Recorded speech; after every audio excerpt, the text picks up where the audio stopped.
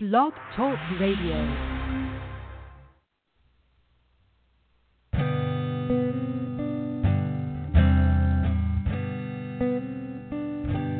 If I ever do anything right, I wanna be so good to this little life. If I ever wake in the night, I wanna know I tried my best for this little life.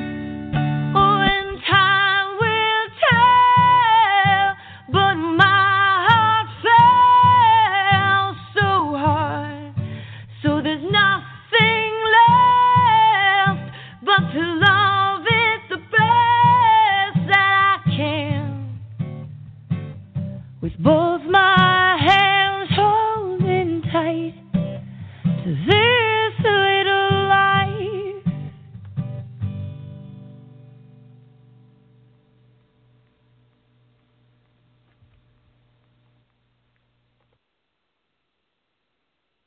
Progressive Parenting is a listener-funded show. No part of this program should be construed as medical advice. And now your host, Gina Kirby. Good afternoon, everyone, and welcome to our program. If this is your first time listening to Progressive Parenting, I would like to welcome you. Thank you for listening to our program. We've been around for 10 years now. The goal of Progressive Parenting is to inform, not preach, to be inclusive and not exclusive. And our other goal is to make sure that parents and doulas who listen to our program both know that they are not alone. I am very excited about our show today. My guest is Amy Gilliland, PhD. She's a doula trainer.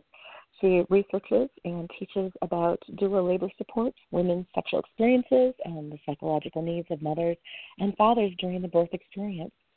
She is an AASECT certified sexuality educator, a past member of the psychology faculty at Madison College, and one of the first DONA International birth doula trainers. Over her 25-year career, her work has spanned the perinatal spectrum.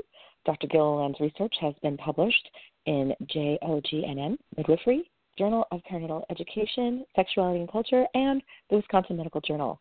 She is considered to be a thought leader on birth doula issues through her influential blog, Douling the Doula. And for more information about her, I will share that info in a little bit. But let's just get to her right away. And let's pick up that line and say good morning to Dr. Amy. Hi, how are you? Hi, I'm doing really well this morning. Oh, I'm so happy to have you on the program. We're really quite honored, actually. And I'm really, really excited about this particular topic. When I read your blog back in April now, I was just like, oh, my gosh, yes, let's talk about this. So you wrote this fantastic blog called It's Your Turn to Make Doula History, and I want to talk about that today. What does that even mean, and how can I make history? Or at least I'm sure that's what some doulas are thinking. Well, so how do we even broach that topic? Yeah, well, it's funny because I guess I have a strong sense of identification with most doulas because you just read my bio, which is like, oh, okay, so that's what I did with my adulthood, okay. But I really am just a person who walked into the room when a woman who I knew was starting labor and she was by herself. And so there wasn't anybody there, and I was with her and until after the baby was born. And I was so curious about why the medical people did the things the way that they did that I went back to college, and I was privileged enough to be in college at the time, and wrote a paper about birth centers, and then it transformed my life because when I got pregnant a few years later, I had a vastly different birth than I would have if I hadn't had that initial exposure. And that was back in 1980 when I went to Julieburg, and I had my first child in 85. So okay. I guess the way that I relate to history is I think that as a doula trainer, and I've been doing this for 20 years now, those are the women who are like accidentally exposed to birth, or they had a poor experience themselves, or they want to prevent somebody from having a bad experience, or they just know that there's something really, really significant and important about pregnancy and birth, and they want to know what the secret is. You know, they want to know what's going on. There's something really important here, and I'm missing out on it. So when I think about history, that's the way we've been for the 30 years that I've been going into labor rooms. Well, 35 now, I'm 55. But so I have this strong sense that at the time, what our motivations were when we first started going to births again, and what people are experiencing now is really not that different. But, of course, they don't know that, you know, and what a strong sense of empowerment it gives for, I think, youngers. I'm just going to call, because I started calling doulas over 50 and 60 elder doulas. That the nomenclature kind of fits, you know, so that for the youngers in their 20s and 30s, it wasn't that different. And for you to understand that when you hear our stories, I think gives you a much stronger sense of purpose. It gives the youngers a stronger sense of purpose and understanding about how they fit into the scheme of things, and also into feminist history, women's history. Yeah, absolutely. That's a big part of it, and I think it's something that gets left out. We definitely, in the Culture Doula program, we have been kind of going over our history, lest, you know, we repeat it, unless we're doomed to repeat it. And, like, how did we even get where we're at right now? But, like, for a younger, the very idea of, like, how am I going to make doula history? Like, how do we broach that with the youngers? I love this term. Because I'm 5 years away from being an elder. It sounds kind of daunting, you know, when we know, when I first started, I'm going to say almost 11 and a half, doesn't matter, almost 12 years ago, a little over a decade. You know, I was looking up to folks like Sheila Kitzinger, who sadly is no longer with us. And I actually knew and was friends with Marston Wagner, who is no longer with us. These are people, you know, who kind of paved the way, made history themselves. I mean, Marston Wagner was not a doula, but, I mean, these are people who inspired me to become a doula, and now they're not here anymore. And in my mind, I'm like, how can I be a part of making this history? How, you know, and I know that youngers are thinking that too. So I would really love to get into that part of what your blog was about. Well, think about why Marston's important to you. He's important to you because he was accessible to you, and you said, I want to have a conversation. And he said, sure, let's have a conversation. Yeah. But you took that initiative to say, wait, I really want to talk to you. You know, and I go down the list of doulas, like when Connie Livingston, who was the president of ICEA currently, among many, many other accomplishments. But I remember Connie back in 97 when we sat at donor board meetings back in the way early days, and she says, if you don't have anything nice to say, come sit down next to me because we're going to laugh a lot. and we did, you know, for 20 years. And I found out that she passed away simply because I said, I need some advice. Who can I talk to? Connie's the perfect person. I better check up on what's going on with her on her Facebook page. And I found out she had passed away.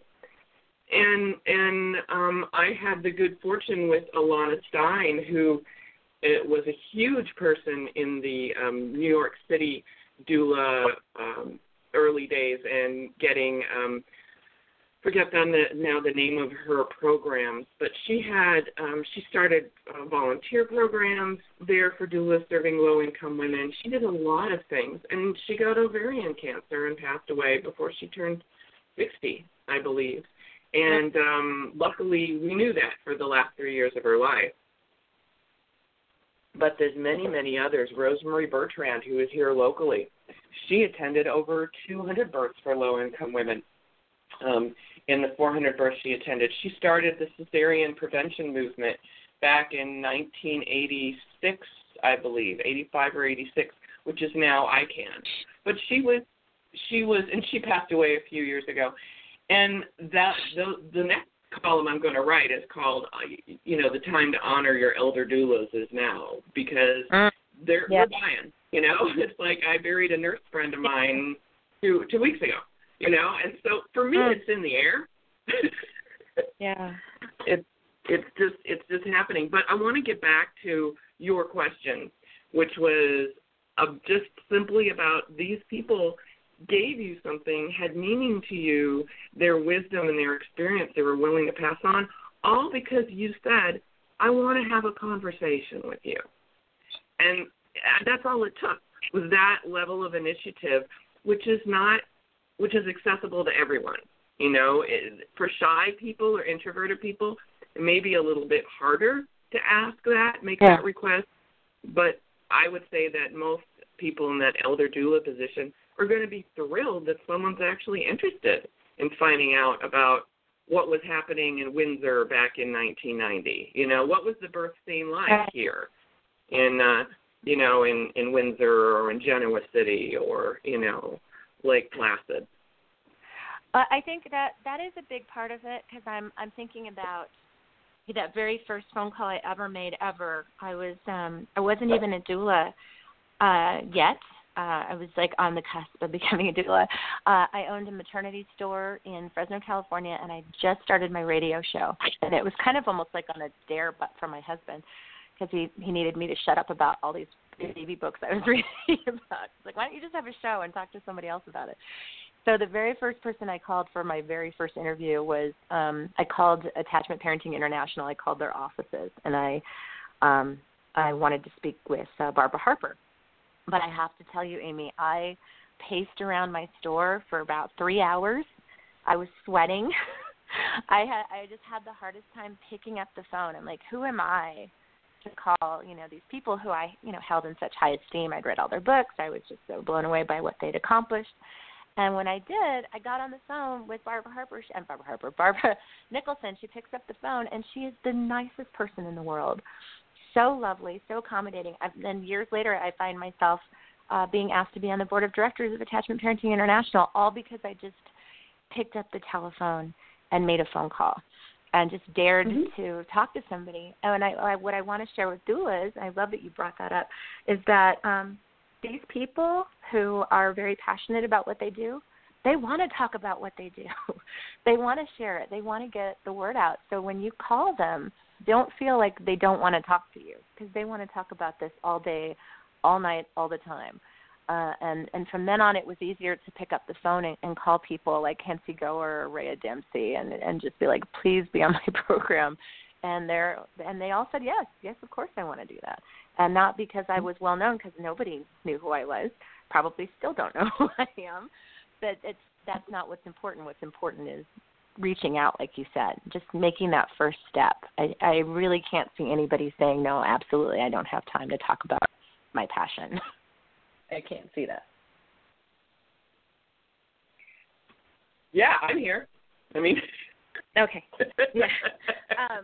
Well, my other question to you is, when you were in your blog, you had said, what is your community's story of change? And I love that. I love this idea of doulas being historians and finding out their particular story of, like, where they live. Like, I just moved here to Albuquerque. I have no idea how Albuquerque came to be such a great place for natural childbirth. And I'd like to find out. Mm-hmm. Yeah, and I think that – go ahead. Go ahead. No, you please. Oh, I was going to say that it's incredibly exciting to figure that out, And if you're a person who likes to read detective novels at all, or you have a natural sense of curiosity, this is the project for you. And most people tend to think about history as something very dry and that you read in books, and that's just the fault of our educational process and that they don't know how to teach it. But history is about people making decisions and choices based upon limited options and how they view the world. I mean, and so it's like untangling a ball of yarn. And, why do we have, one of my questions, for example, was, well, why is it that I travel all around the country, and for IV pain meds, this is the only place I could find where they use new Morphan? Why here in Madison, Wisconsin, do we use new Morphan and no one else does? And why is that? And so I went back. I finally found the pharmacist from 35 years ago here in Madison, because I remember when we switched, I was actively doulaing there, and they said, I don't have any reason. It must have been some marketing thing. So there must have been, and then it just it just perpetuated itself. And women don't complain. I find it better than the side effects we get with Demerol and fentanyl. But it's just like, and why do we have LDRPP rooms, labor, delivery, recovery, postpartum rooms? Well, we have those for many years because there were 2 doulas who were on the committee before the hospital, when they were considering how they were going to change things with the new construction, that there were 2 doulas who were on, it's like, how do we get policy changes so that we get skin to skin in the first hour or 2 hours after birth? How does that happen? Well, that only happens when you have champions, and that only happens when you have consumer champions, and usually those people are doulas. That's who it was here. That's how it was in a couple of different hospitals in Milwaukee.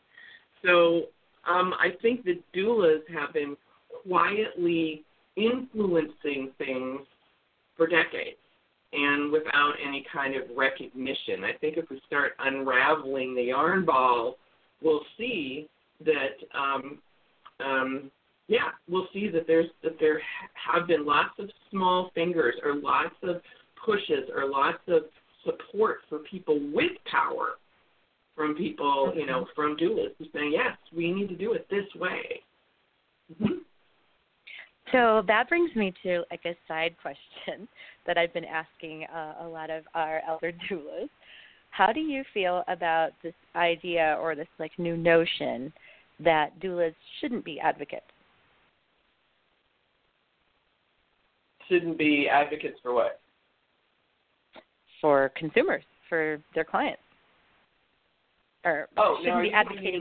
There's a difference between being an activist and there's a difference between, the way that I teach advocacy, and I'm coming up on my 100th doula training this year. So I've been doing this for a long time. That I tell people your first thing is, do you have any questions about that? So, asking your clients. And I say, what I tell all my clients is, if I ask you, there's something you need to know that you don't know.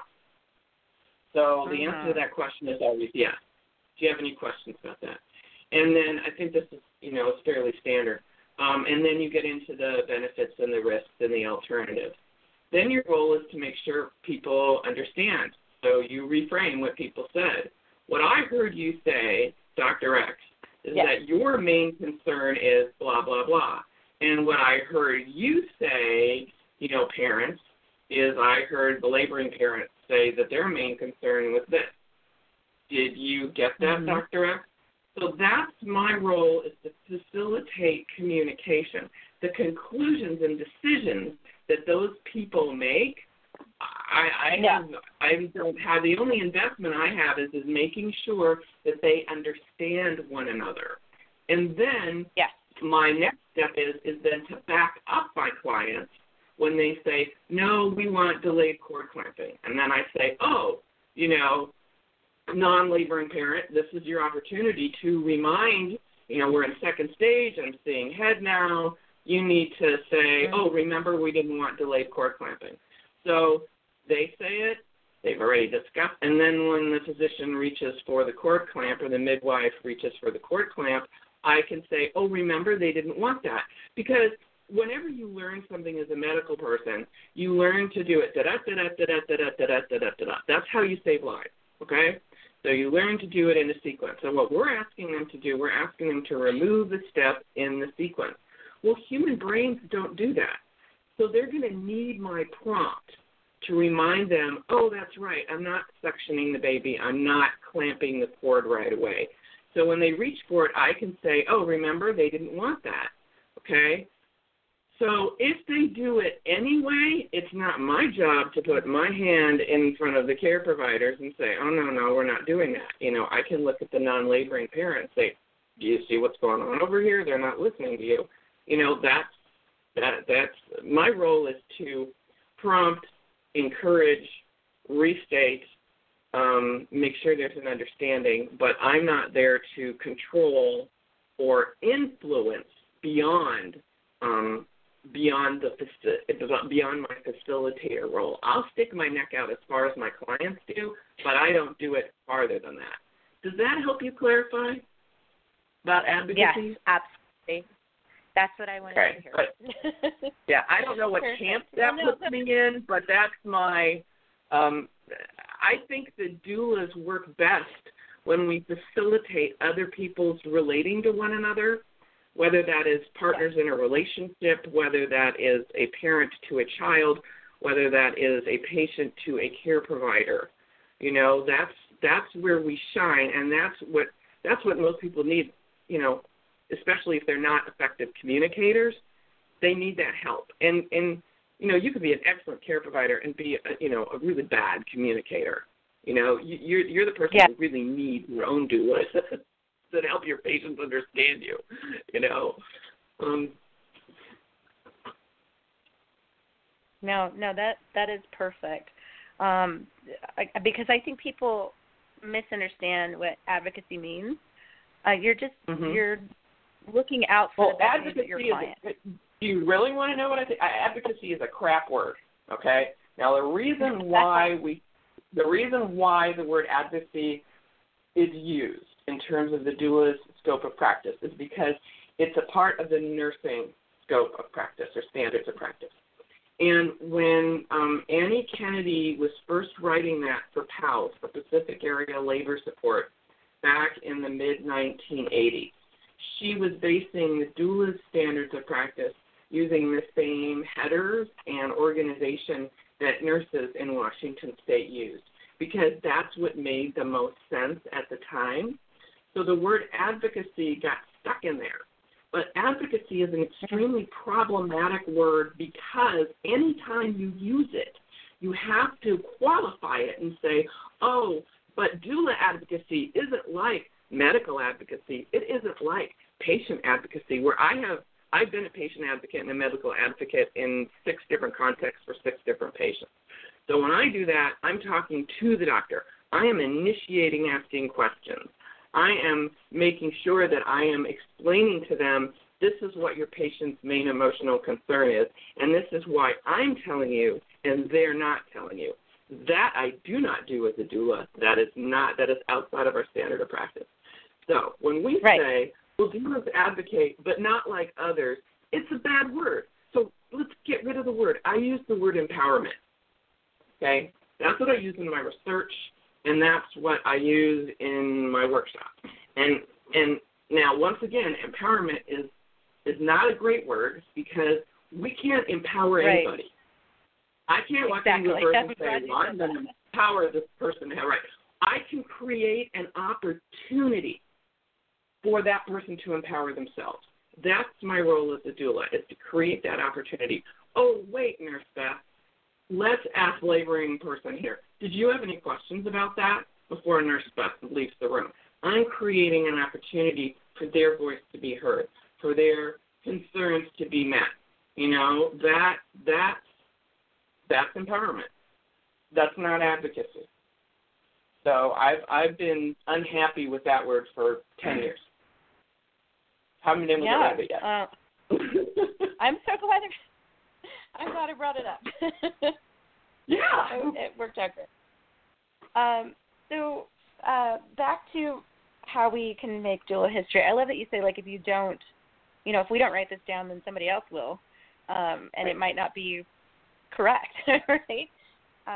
So when we're talking about like writing up our history, I like the idea of talking to, doulas who maybe retired doulas. They're not doulaing anymore.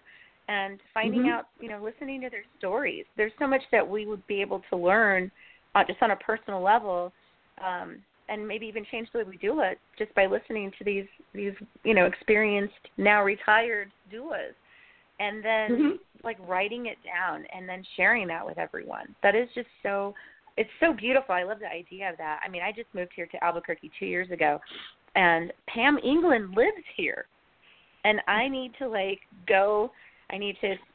muster up my courage here and go knock on her door and be like, hey, I want to talk to you. I want to know everything.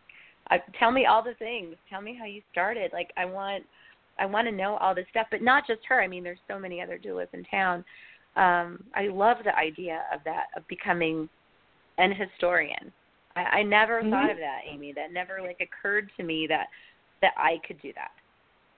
Yeah, and it is totally accessible. I mean, that's why on my blog I never tell people to do anything without also giving them the tools how to do it. So that's the thing about if you go to that blog post, I've got a nice little 4-page PDF about how to set up your space, how to contact people, what kinds of questions to ask. So the tools are all there. But here's the thing, is that history is, what's so important about this is, to me, is that it's our history. And it doesn't really matter to anybody else except us right now. Except when it gets collectively done, the doula revolution, the social movement that we've created, has been one that's been very quiet and very subtle, but actually extremely powerful. We have not reached the crest of the wave of what is possible with doulas in the labor room. I don't think we've reached the maximum number of models. I think we're going to find doulas working in a lot of different creative capacities, in a lot of different models, serving a lot of different kinds of families. Because one of the things that I get a lot about is people get really excited. They're like, oh my gosh, this doula is setting up a business like this, or they're only serving this particular group. I'm like, great, because we've got growth. When you step back, you take a macro perspective. This is what we want to see. We want to see disequilibrium. We want to see disturbance. We want to see growth, because that means that things are still moving and changing and moving forward. Yeah. And we're just in the midst of that right now. But what gets back to, and to me, feminism gets a bad rap these days, but anytime you're doing something that's about women and that empowers women, and that says that where you're claiming this is our story, this is our history, this is what we did in our community, that's feminism, and that's really what it is at its core, is saying, as women, and this is not a slight at all against trans families or gay families at all, or people who have differing gender identities. That's not the issue. But it is usually women's bodies who are birthing, and women who identify with women's gender who are in that space of pregnancy and laboring and birthing. So because of that majority sense, I'm just going to use the word female and women here, is that for us or women to really gain a strong sense of themselves and to see behind where you've come from and what you're doing and how it fits in, that's an incredible feeling, and one that you can share, and that once you get these stories, you can pass them on. And that's the story of douling, because we didn't do it for the glory. Doulas didn't start out for the glory. You went to a birth because you didn't want this woman to go by herself. You didn't want her to be butchered open again. You didn't want her to be, and there's many different ways for women to end up having that feeling like I was butchered open. That was something that I heard several times in my early days. That was the language that women would use. And so we went to birth for much more altruistic reasons, and just because we couldn't stand the status quo. And the fact that things have changed and women can now say, I get to go to birth and I get paid for that, or I go to birth because this is how I can support my family. If I couldn't support my family, I'd be in a different profession. I don't have any problem with that whatsoever. You know, that's growth. That's tremendous. There is one thing else I want to mention about history and communities. Is this a good time? Yeah, okay. Oh my gosh. Is that depending upon where you live, one of the things I'm going to come out with probably early next year is I have developed a theory about doula communities, and that there are 5 different stages of communities. And so if you're the lone doula in a rural area and you're still trying to convince people of a doula's benefits and why they might want to have a doula at their local hospital, that's a stage 1 community. And there's still plenty of those in the world and plenty of those here in the United States as well. And then you get everything from, there's a few doulas around and we all know each other, we should get together more often, to then you get to the 3rd stage communities where there's some regular things happening. There's regular meetings, maybe there's a regular baby expo, and then you move all the way up to stage 5 where you've got different doula groups to choose from. There's always, there's something happening, that there's 2 or 3 reliable doula teas or open houses, or, you get the understanding about those different stages? Yes. Yeah, so that makes sense to you. So when we're talking about history taking, it's going to be very different if you're in a stage 1 community versus a stage 3 versus a stage 5, In a stage 5, it's probably going to be, several different people are going to be contacting others to come up with a history. And those are usually larger cities or communities, too, that are in stage 5. But not all, not all. Exactly. Oh, I'm so glad I had you in the show. My mind is, I'm just swimming right now in all these ideas of how to retain our history, how to capture it and write it down and make a difference, because that's such a big deal. And how exciting too that we don't even really have to. I mean, you don't have to leave the comfort of your own home. You could just pick up a phone. You don't have to go and knock on doors. I love this other idea of yours. This is where my mind is going right now. Is that you said to have a party. And all I could think of is to grab a couple of midwives here in town, have them over my house, and invite people over to celebrate them, and to sit down and ask them questions, and get a beautiful oral history / party / community awareness, sisterhood, all the good stuff, all in one. Just killing a bunch of birds with one stone. Yeah, that sounds really violent. Yeah, you and I are experts, and we love to entertain. Yes, that's our thing. We would love that. Absolutely. Yeah, it doesn't have to be a big. It doesn't have to be a big, dry thing. And a lot of our early doulas did other things. We had one who was a retired police lieutenant. And then we had somebody who was a veterinarian, and then she moved, and then went back to doing veterinary stuff in her new place. But she went to 80 births when she was here, and it's not straightforward. Not everybody who was a doula stayed with birth. Right. Yeah, and I love that too, because I think we get really focused on celebrity and who's quote unquote famous and not famous. I love that about my Cultured Doula program, is introducing people that you haven't heard of before who are making a difference. They're just not celebrated enough. And I want to make celebrities out of people. I want to show them to the world and be they should be known for the amazing work that they're doing. And if we wait around for somebody else to do it, it's just not going to happen. and so we need to make it happen. And I love that you said that on your blog, and I'm quoting you, if you complete your local project, I will publish it. That is amazing. I love that. Well, yeah. I would you're love to have an excuse. I would love to have an excuse to start another website. Fantastic. I love it. Well, I'll be one of your first contributors because this is a fantastic idea. I love it. Thank you so much. I've been following you for a really long time. I don't want to sound like a crazy, creepy stalker, but I read your blog and I follow your work, and I just think you're the best. Oh, did I lose you? Hello? Oh, no. Right at the end? Are you still there? Oh, nuts. All right. Well, if we were going to have any kind of troubles, at least it was at the very end. Technical troubles, at least it was at the very end of the show.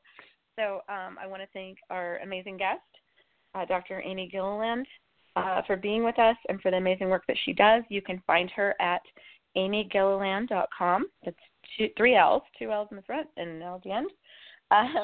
And read her blog, follow her on Facebook, and get in on this and start doing the history. Oh, she's back. Yeah, I guess the call dropped. Are you still here? Hello?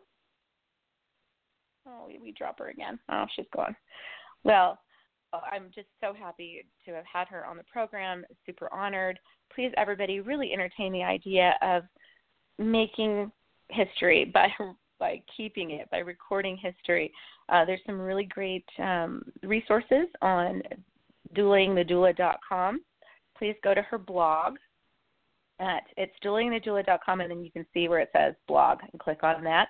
And it's her last blog. It's Your Turn to Make Doula History. Do read it. She has all these wonderful points on her blog. Let's see if I can get Amy back on. Wink. Let's try that again. Let's see if this connection works this time. Hello? Is that you, Dr. Amy? Hello? Well, I have you on. I can't hear you. Let's see. Hello? All right. Well, darling, I'm glad that you tuned in. I hope you join us again next time on the program. Our next show is on the 24th, and we will be interviewing. Hello? I can hear you. Okay, great. Hello? Here we are. Oh, you're back. Yes, here I am. I wanted to say goodbye. I'm glad I didn't have to say goodbye without you here. Thank you so much for all the work that you do. I want to do a history with you. You want to do what? I want to hear all of your stories. I want to interview you next time. I want to sit down and, I want to know your history. I want to know how you got started. I want to know all this stuff. So I'm going to have to do another show. Okay. Then great. We'll put it down, and that'll be one of my history ones, and celebrating the work that you've done, because you have been, and I've been just following you for years. I love your blog. I love everything you do, and I'm a huge fan. Thank you very much. Thank you so much for being. Absolutely. Sure. Thanks for being on the program. Thank and you. Again, for everything you do. Thank you to our listeners for listening in today. Thank you for tuning in every week. Be sure to follow us and follow me on YouTube for videos and more. Until then, take care of yourselves and take care of each other.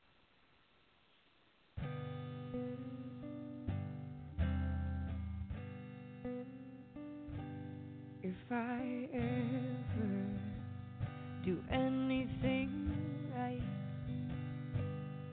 I wanna be so good to this little life. If I ever wake in the night, I wanna know